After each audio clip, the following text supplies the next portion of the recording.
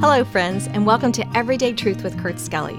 We're here to show that the Bible is relevant to your life every single day, and we're glad you joined us here for the conversation. We're looking at Obadiah and his message of hope for those ravaged by war. Now let's join Kurt for today's episode. Hello, everybody, and welcome back to today's episode of Everyday Truth. Like the mug that I have today, those of you that are listening just have to trust me on this. It's my God designed me, created me, blesses me, heals me, defends me, forgives me, loves me mug. That's a lot to say on a mug. But you know, I like it when there's a lot to say on a mug because that means it's a big mug that holds a lot of coffee. So just wanted you to see that today. We are continuing our short study of the book of Obadiah. Obadiah, just one of those books in the Bible that you don't hear too often, and yet so important for us to hear the whole counsel of God. Obadiah is only one of 3 books in the Old Testament in which God led somebody to prophesy against another country exclusively. That's not to say that Isaiah or Jeremiah or others did not prophesy against other nations within the scope of their book, but to say that the entire book was dedicated to the prophecy against a nation other than Israel is saying something. And what it tells me is that the Lord knows who belongs to him, and God defends his own. And sometimes we think, boy, this is just not fair, the way this person is treating me, or the way that I have been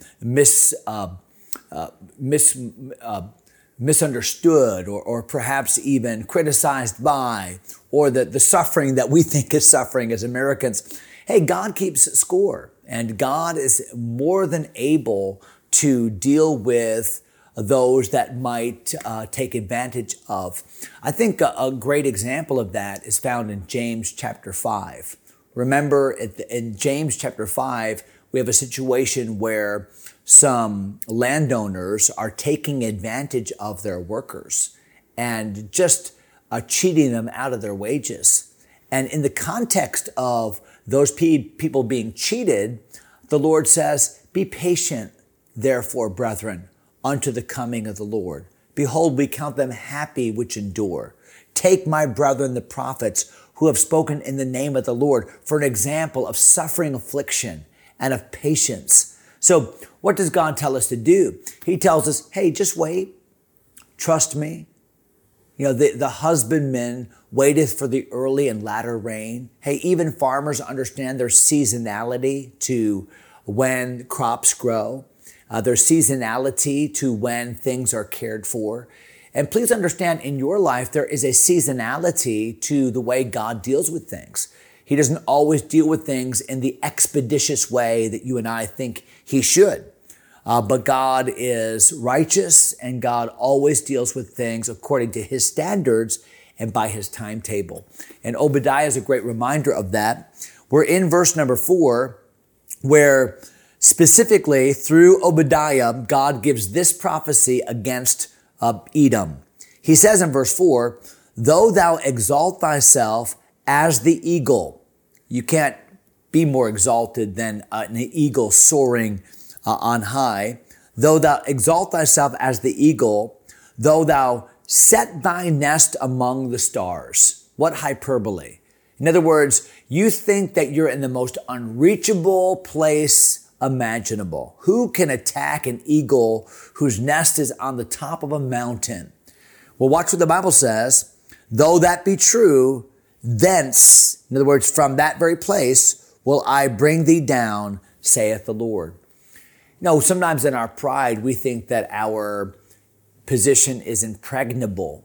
Edom felt as if she had a position where nobody can get me. Nobody can get to me. I'm safe. I'm secure. I can take care of myself. And what the Lord is saying is, you can never escape my hand of judgment. You can never run away. You can run, but you can't hide. Jonah learned that, didn't he? Hey, Adam and Eve learned that.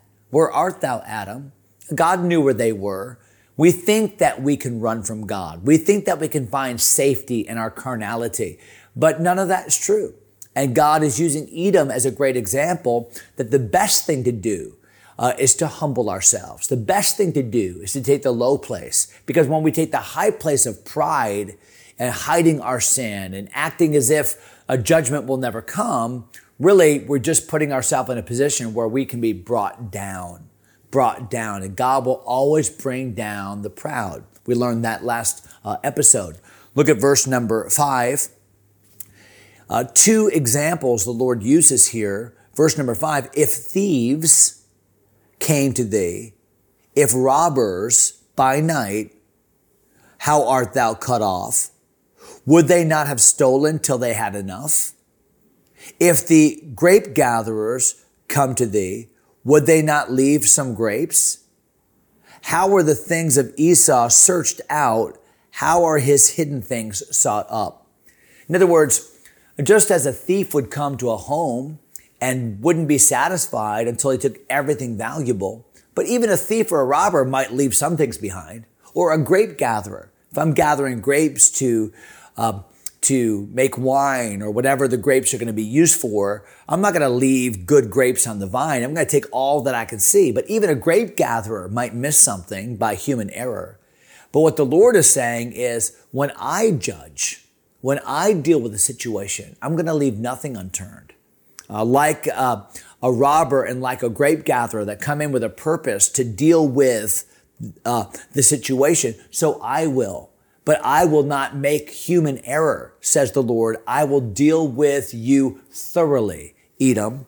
Isn't that what he says there in verse number 6? How are the things of Esau searched out? How are his hidden things sought up?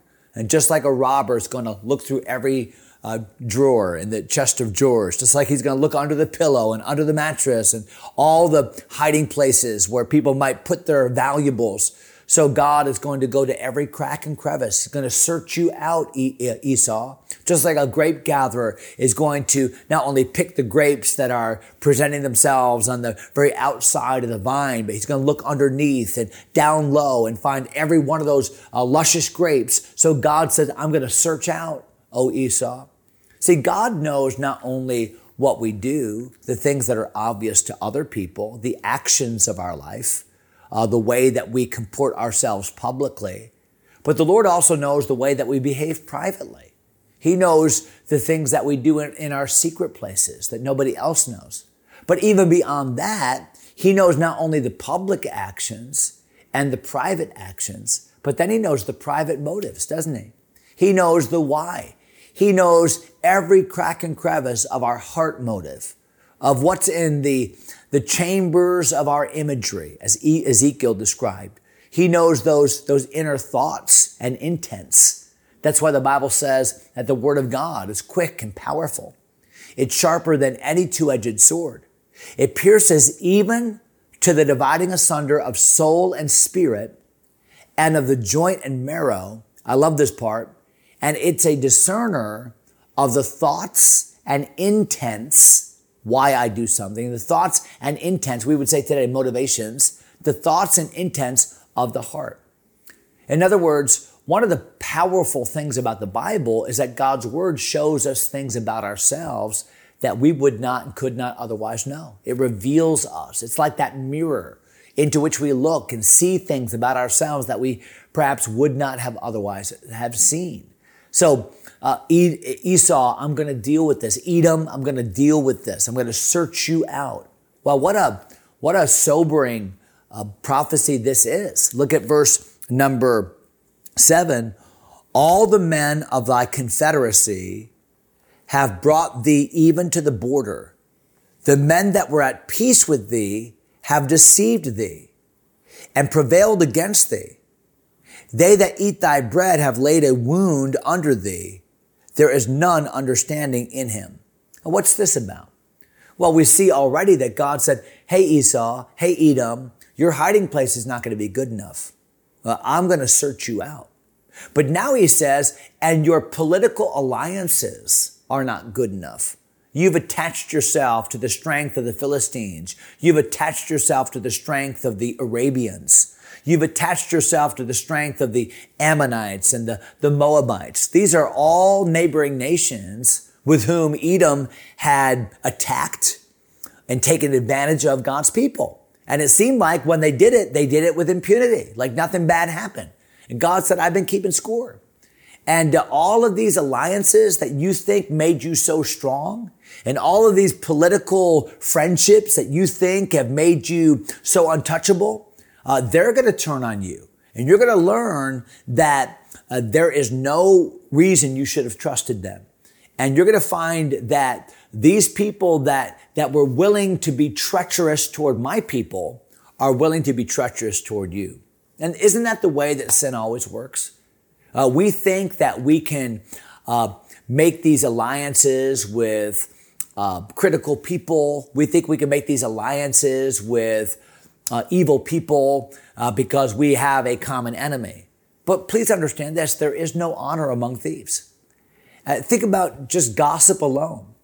People that will say something to you about someone else will say something to someone else about you.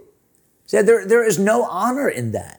And what Edom was going to learn from the Lord in a hard way is, yeah, you can make these alliances and go to war against Israel and take advantage of her, of Judah, and take advantage of her, but you're not going to get away with it. And one of the things you're going to see is that all of these alliances were tenuous at best. Look at one last verse just for sake of time. Verse number 8, God says, shall I not in that day, saith the Lord, even destroy the wise men out of Edom and understanding out of the mount of Esau?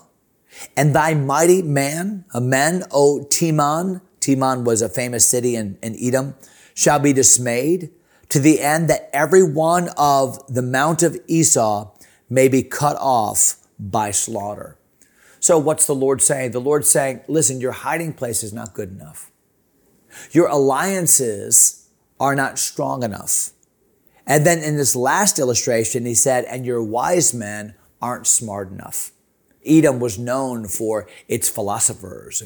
Edom, especially Teman, was known for its wise men, ones that would make good, sound, common sense decisions. People would come from all around that area to hear the wisdom of these men. And God says, you're not nearly as strong as you think you are. You're not nearly as well connected as you think you are. You're not nearly as smart as you think you are. When you take up arms against my children, said God, you're going to find out that your wisdom is actually foolishness.